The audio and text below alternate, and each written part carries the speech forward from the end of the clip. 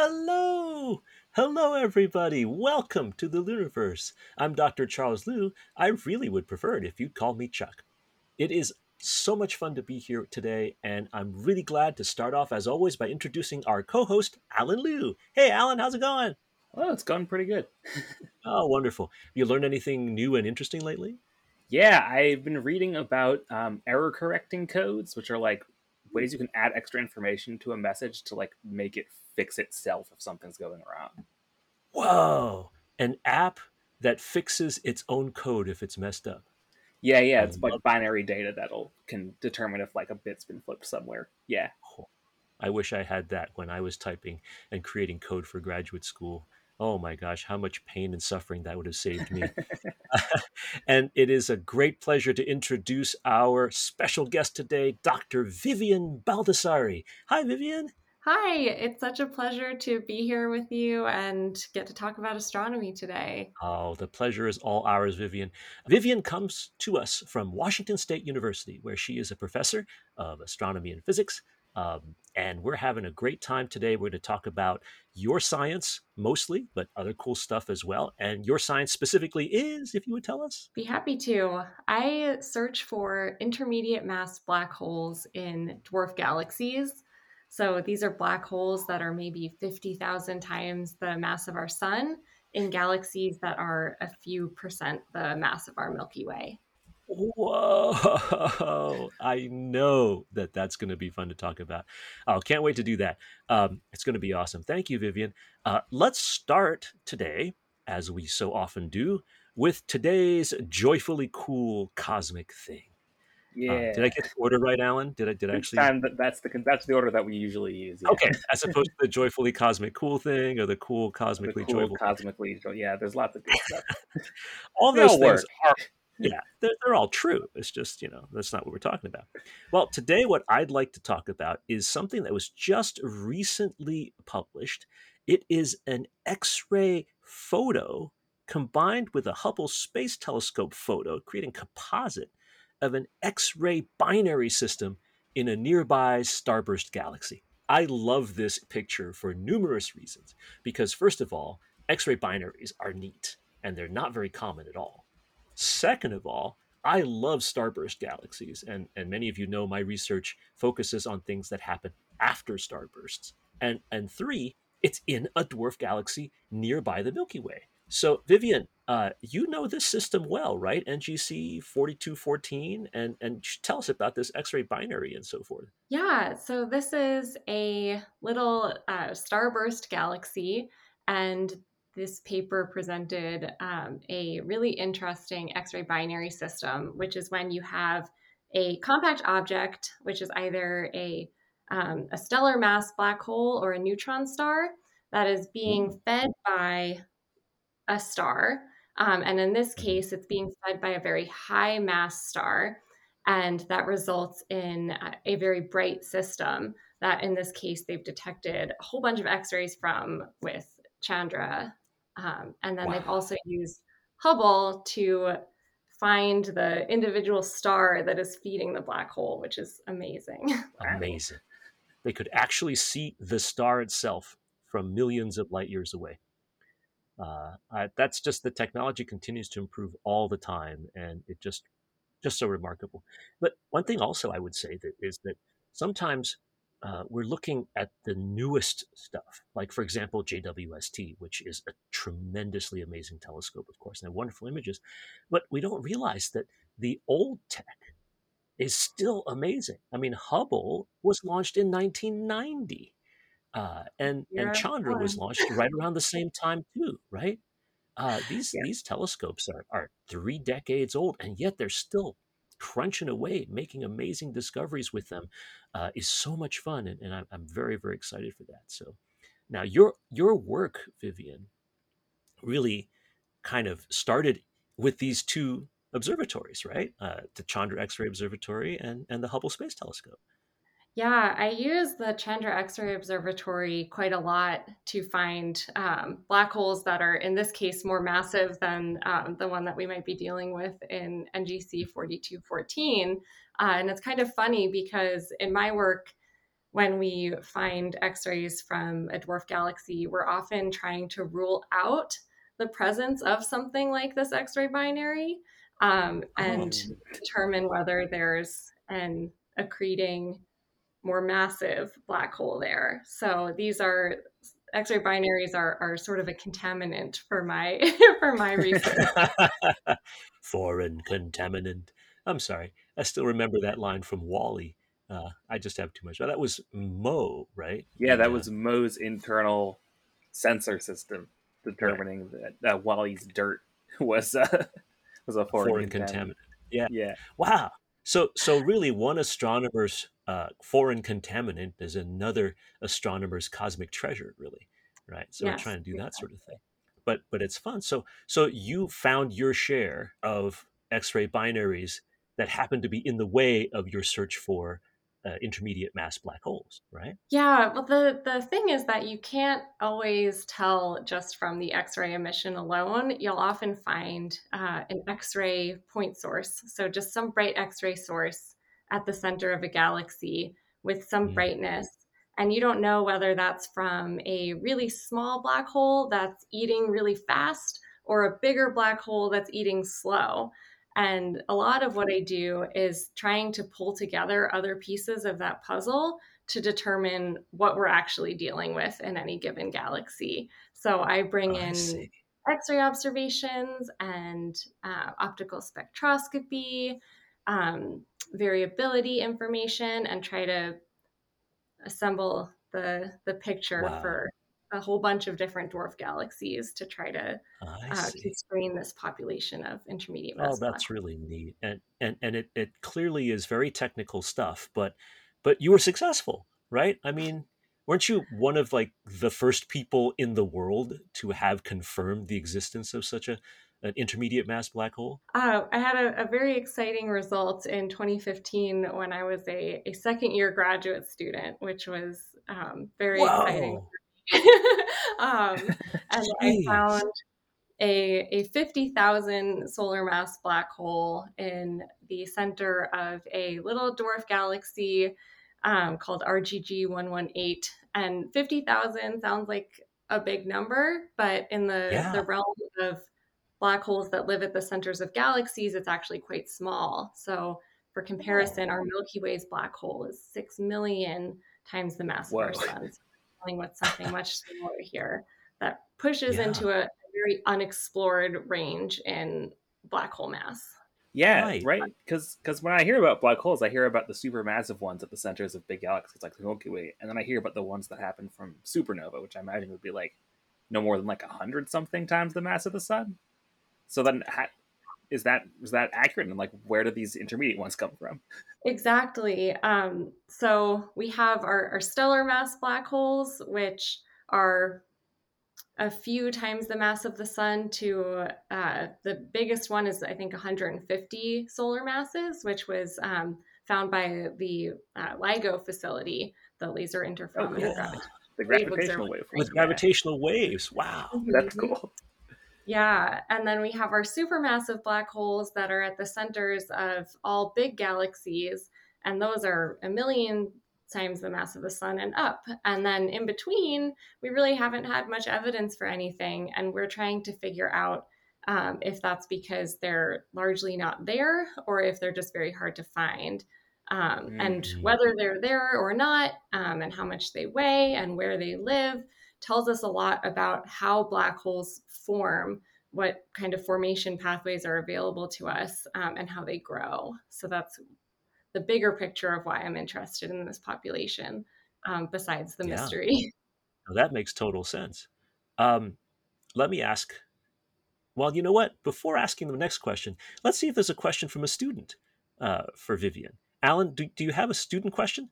Cool. So the first one is from Lorenzo, who's asking, "Are stars only found in galaxies? And if not, where else?" Oh, I Hmm. love this question. So, stars are generally found in galaxies, but there's a few other places where we might find stars. So, some stars live in what we call globular clusters, which are these really, really dense clusters of stars that orbit around galaxies. So any galaxy might have anywhere from a few to a few hundred globular clusters, and these Wow. tend to have pretty old populations of stars. So we find stars there. And then another cool population of stars that we've found are called hypervelocity stars. And these are Ooh. Sounds stars exciting. have been found in the halo of our galaxy, and they're Oh. extremely fast, as you might guess from their name, hypervelocity, and they can have speeds up to thousands of kilometers per second. And it's Whoa. that these stars get sped up by basically slingshotting around the black hole at the center of our galaxy. And they're now moving so fast that they can escape from the gravitational pull of our galaxy. So while most stars are in galaxies or clusters, occasionally you get one of these really fascinating stars, like a hypervelocity star that is just booking it on its way out. And Wow. Wow. at some point we won't be able to see it anymore. But Fantastic. Yeah. Yeah, for those of you who are doing the calculation in your head right now, converting from metric to our regular English units, I'll make it easier for you. 1,000 kilometers per second is a little bit more than 2 million miles an hour. So, Oh so boy. when Vivian, you're talking about, thousands of kilometers per second, we're talking many millions of miles an hour. These guys are zipping along. Wow. Imagine what it must be like to like view the sky from a planet around one of those stars, right? Just like Oh, yeah. there's the like in our night sky, there's just so many stars, and yet this band of the Milky Way, you just wouldn't have that. It would be crazy, right? Yeah. yeah, Just I don't zipping. know if they would retain their planets. Hmm, Oh, that's a fair. good point. Yeah. They must be zipping through so fast that anything that's orbiting around them might just get lost. Yeah. Oh, and then we wind up with rogue planets. Oh, ho, ho. That sounds like fun to think of that. That's Uh, cool. Yeah, yeah, that's we might neat. be able to That's so see the cool. disk of the Milky Way, like instead Right. of just a band. That'd be crazy. So these orbits of these hypervelocity stars that are like slingshotting around, right? They're really highly elliptical, right? They come really close to the central supermassive black hole and then get zipped way out so that they literally escape the entire Milky Way galaxy. Yeah, that's right. So they're very, Hmm. very stretched out. Yeah. Um, you know, that reminds me the Chandra X-ray Observatory also has that kind of stretched out orbit, right? I mean, it's highly, highly elliptical, and I don't remember why it's that way because the Hubble Space Telescope, for example, orbits almost in a perfect circle, and it's only about 400 miles or so up from the 400 kilometers or so up from the surface, or something like that, 400 miles. Anyway, I'll check it out real quick. you check it out. Yeah, yeah. Find out. It's several hundred miles above the surface of the Earth, and it goes pretty much in a circle. So it comes around the Earth, once every 90 minutes or so. But Chandra is not like that, right? Yeah, that's right. So Chandra has a really highly elliptical orbit. And the reason for that is so that it spends most of its time outside of the Van Allen belts, which are these Oh, belts around the Earth of of a lot of charged particles, basically. And so Chandra, I think, spends about 80% of its time outside of those Oh, bands of charged particles. And so it can that's why. observe for most of its orbit when it's outside of those belts. So during the 20% of time that's inside the belts, like they provide too much interference and make it so that the X-ray observations are harder. But when they're Yeah, above them, then you can see things more clearly. yeah. that's So Wow. pretty Chandra cool. is That's pretty amazing. One of my favorite yeah. telescopes to work with. Yeah, that it is amazing, and if you think about all the things that are orbiting Earth right now, especially those things that have been orbiting for decades, I'd say Chandra is pretty cool. The Hubble, of course, is also pretty cool, Yeah. and there are a lot of things that are, but there's a lot of stuff out there, right, Vivian? These days, a lot of things that are just orbiting the Earth. Yeah, and things are changing very rapidly. So we currently have about 8,000 satellites orbiting Oh around Earth. wow! Most of these in relatively low Earth orbit. Um, Oh and most of those at this point are actually Starlink satellites. So these are Oh boy. satellites being launched by SpaceX with the goal Uh-oh. of providing global internet coverage. And to give a little Whoa. context, their plan is to eventually have about 40,000 of these in orbit. So What? until recently, we've had a few thousand satellites in orbit. Right, we're about to Yeah. increase by quite a lot. And Wow. Yeah, from a few thousand to 40,000? Dang. right, That yeah, and Crazy. Starlink are not the only satellite constellations they're called that are planned. There's others that are planned as well that would increase that number even more. And whoa. astronomers have a lot of concerns about this, but Yeah. there's concerns beyond those to astronomy. Yeah, no kidding. Alan, did you find out how high up the Hubble is? Yeah. So the Hubble is 333-ish miles or 540 kilometers or so. It's in an orbit that's designed that it could have been reached by the space shuttle. So the space shuttle serviced it a few times. Oh, I see. That's So true. yeah, The servicing was so important. That's kind of what kept Hubble this amazing, up-to-date, fire-breathing telescope after all these years, right? yeah, right, yeah. Oh, So okay. So that's about how high up it is. and that's well below the Van Allen belts, I guess, most of the time. And Yeah, they don't want is to take that the shuttle into them yeah, because there might be a danger to the people's health. right? Is well, Vivian, are all these Starlink satellites like a threat to Hubble or the International Space Station or anything? Can they actually like cause problems for like hitting them or damaging them or anything like that? They could. So one of the things that this number of satellites requires is active communication to avoid collisions. So these satellites Oh, are always talking to one another to find out where the other ones are so they don't collide. But when we have outages, for example, if there's a severe solar storm and we need to put the satellites in safe mode, then the risk of hmm. collision um, goes up substantially. And the Oh more no. satellites that we launch, the more that risk goes up. And eventually you can end up with basically a chain reaction where you generate debris that then will collide with other things and generate more Oh, debris. And you could actually lose entire regions of orbit and be unable to oh launch no. anything because of the risk of collision. So Oh, it's a very jeez. serious issue that I think we need to be thinking about quite seriously. Yeah, I Wow. read recently that like someone had just levied like the first fine for space junk in like the history Really? of like regulation. Whoa. I don't remember the details. I'd have to find that. Maybe we can link it in the description or something like that. But that's what I Right. had read. Huh. Yeah, I heard the argument about Starlink is that like because it's sufficiently low down, like if it did start creating this thing they call it an ablation cascade or Kessler syndrome, then like it would decay within a matter of like a couple years as opposed to like staying up for a long time, which is maybe a good thing. But on the other hand, even losing like a large chunk of orbit for a couple of years is not a good thing, you know, and it would damage everything that's No. already up there. And we Wow. have That's lots of other amazing. things at that orbit. So Starlink satellites are at a very similar orbital altitude to Hubble. Um, Oh no. Plus, we also don't know Jeez. the environmental consequences of depositing that much aluminum into our atmosphere. So That's Oh Starlink also no. fair. mostly aluminum. Gee. And if you're burning up 42,000 Starlink satellites in low Earth orbit, we don't know what the environmental consequences of that are. Yeah, let's hope it Man. doesn't come to that. Wow.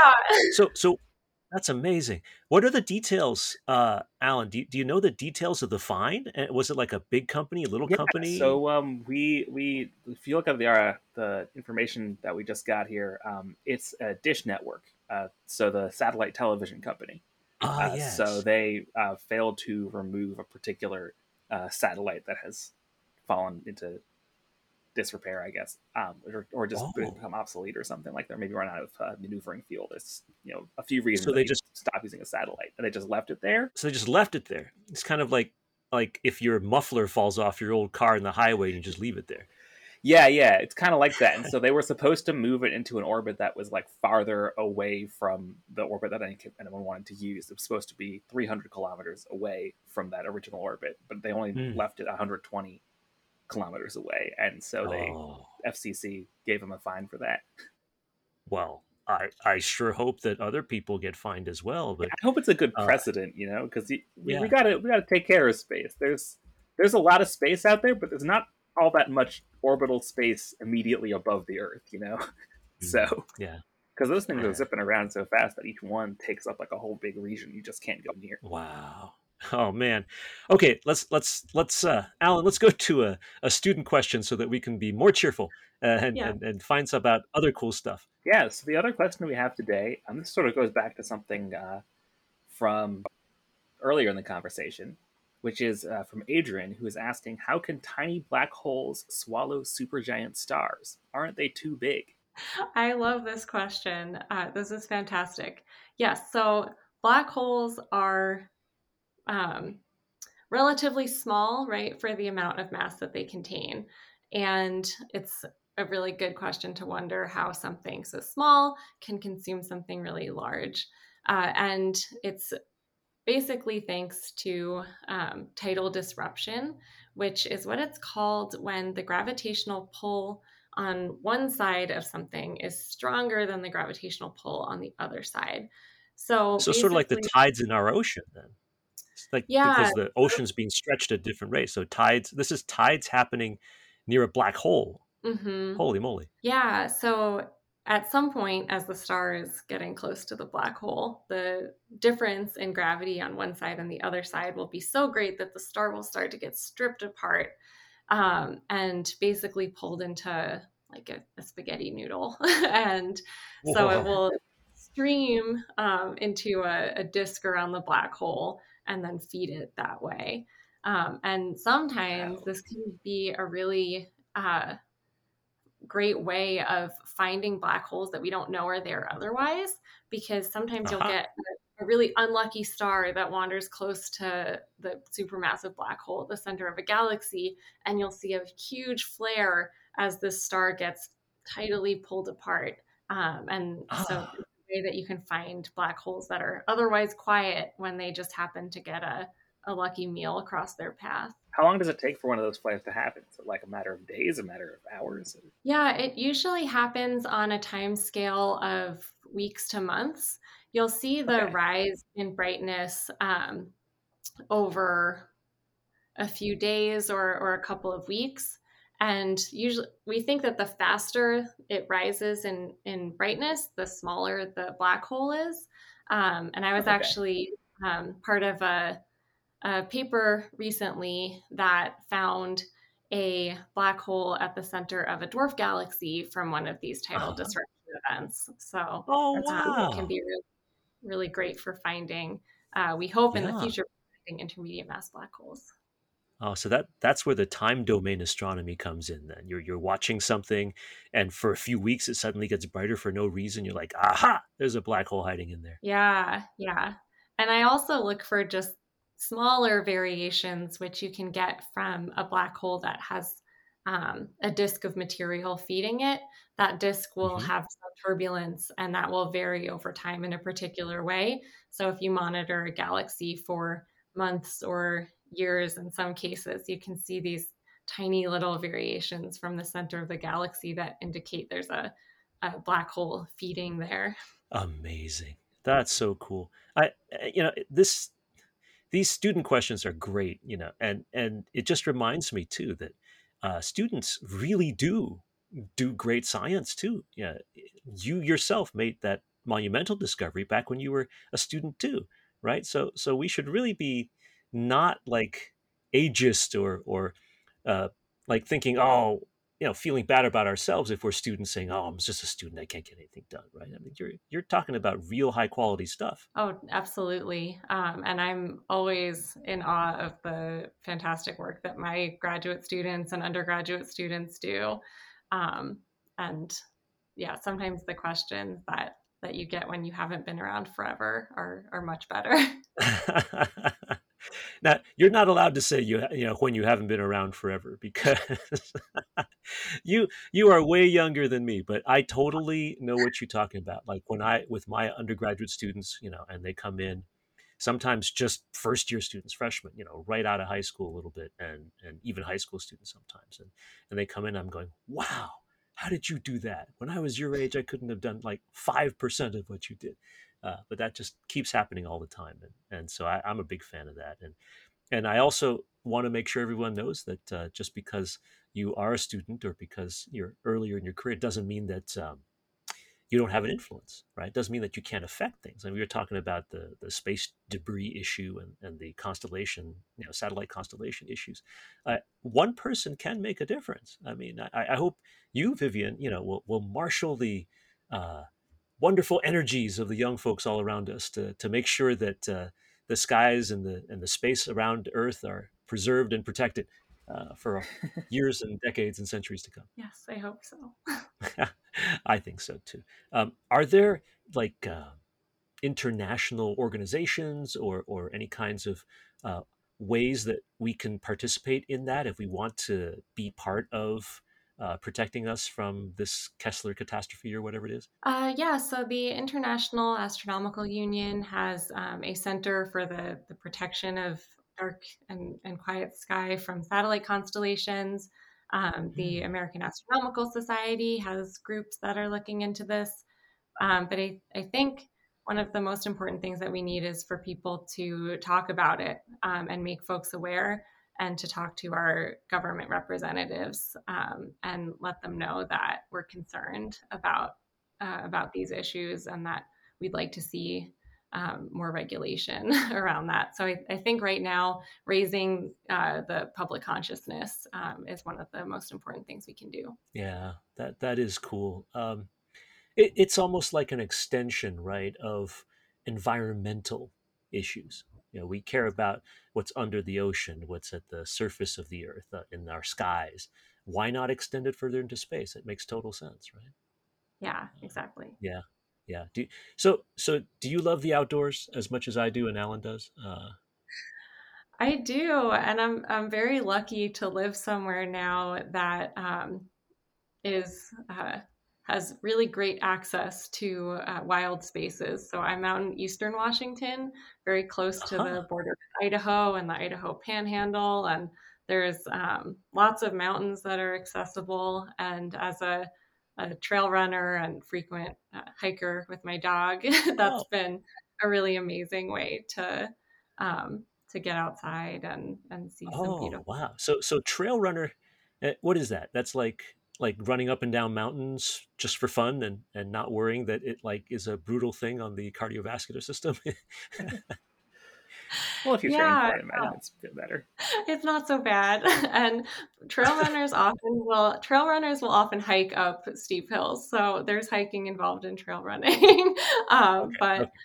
yeah, going out to trails in the woods or in the hills or mountains, and really getting out into nature Wow. and So yeah. so how is it polite for me to ask like how far you run in these things? I mean, is it just a few miles at a time, especially if you're going up and down hills like crazy, or is it like I've marathon type I've things? gotten into running ultra marathons, so I What? sometimes will go Wow. What?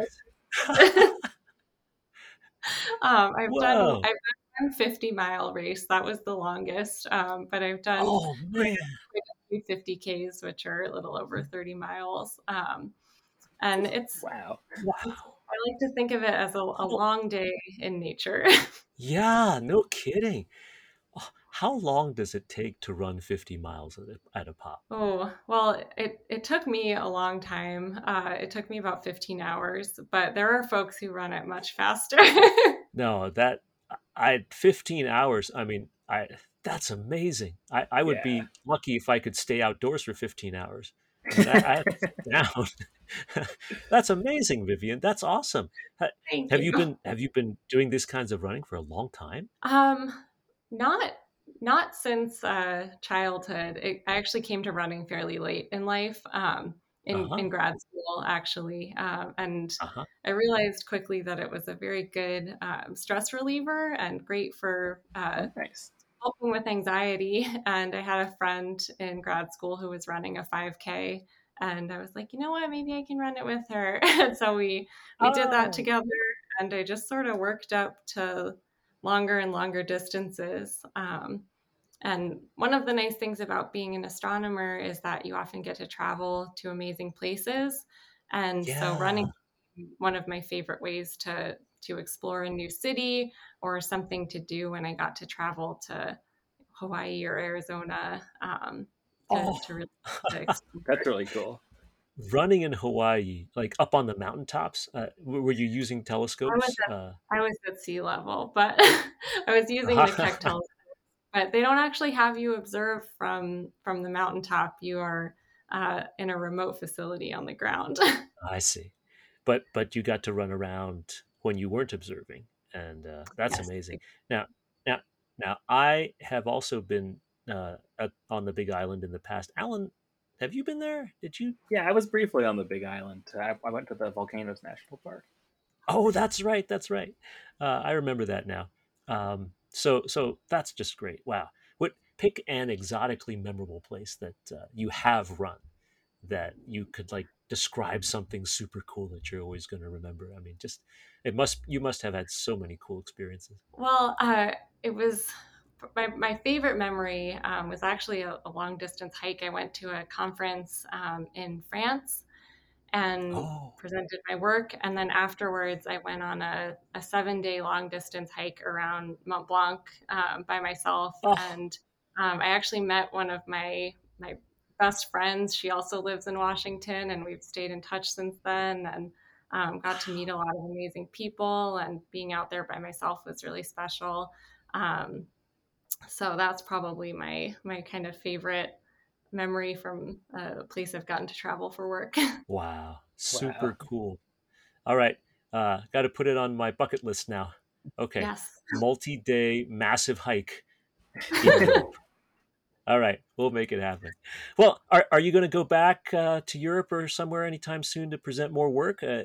Is there anything particular right now that you're working on that's especially like cool that's going to hit the news sooner rather than later? Anything like that? I have a couple conferences that I'm planning to attend next year in Europe. Hmm. My group is also doing some really amazing work. I'm part of a survey called the Young Supernova Experiment, which is another one of these time Oh, domain surveys. And most of the uh-huh. people on the experiment are interested in finding supernovae and young exploding stars. But there's a few of us that are interested in using that data to find black holes. And I have some students working on that data and looking for these variable signatures of black holes. And we're finding some really neat stuff. So hopefully those results will be out soon. Wow, that sounds super awesome. I wish we could talk more about that. You know, all we could talk about this all day, but we are out of time, and oh, it's so amazing. Vivian, will you come back sometime? I mean, it would be such a pleasure to keep talking about these things, this whole unexplored part of the black hole distribution in the universe. There must be so many neat things you can tell us. Please come back, Oh, okay? anytime. And I think that the future is incredibly bright for intermediate mass black holes. As we get more gravitational wave observatories and more time domain observing facilities, I think there will be a lot of really amazing discoveries in the future. So I would love to come back anytime and tell you about those. Oh, that sounds wonderful. If we want to find out more about what you do or get in contact with some of the things, is there some way we can do that? Or do you have a social media channel or a website or something we can look at? Yes, my website is just viviennebaldassare.com. My email's on there, so you can email me or you can reach me on Twitter at Twitter slash /vbaldassare. Marvelous. All right. Well, it has been so much fun. Vivian, Dr. Vivian Baldassare of Washington State University, thank you so much for being with us today. Thank you, thank you, thank you. Thank you so much for having me. It's been so much fun. Our co host, Alan Liu, as always, what a pleasure. Alan, thank you so much. Yeah, you're welcome. Glad to be here. And for all of you in the audience, thank you so much for being with us today. If you like what you see and hear, please support us on Patreon. And as always, thank you for being a part of the universe.